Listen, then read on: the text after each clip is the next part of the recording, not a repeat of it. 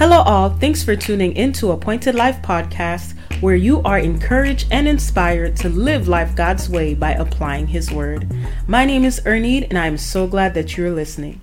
So today, I want to encourage you from the Word of God, Isaiah 43, verse 19. It says, "See, I am doing a new thing. Now it springs up. Do you not perceive it? I am making a way in the wilderness and streams in the wasteland." As believers, we often become too familiar with how God acts and speaks. Granted, the primary way we receive a word of the Lord is through reading the Bible daily and having it rooted in our heart.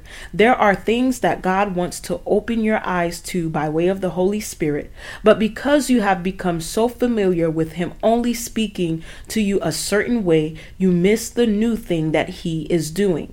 Not only do we set limitations on God, but we become ensnared by our past. We enter into a cycle of condemnation that the Lord desires to free us from.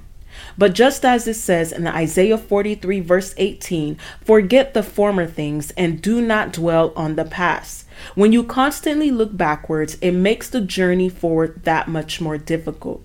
If you can remember that God extends mercy and grace, you are better positioned to both perceive and embrace the new thing that God is doing in your life. His mercy withholds the punishment that you deserve, and His grace grants you access to unmerited favor. See, Jesus was not beaten. He did not shed His blood and die so that you can continue to live oppressed by your past and defeated by the enemy.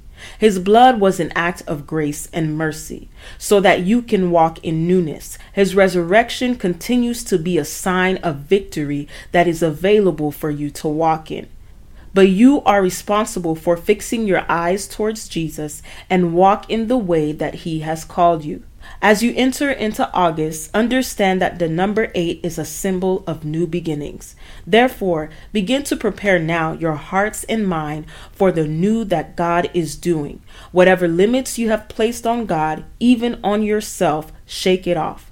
You will no longer show up in the world as being identified by your past hurt, pain, and trauma.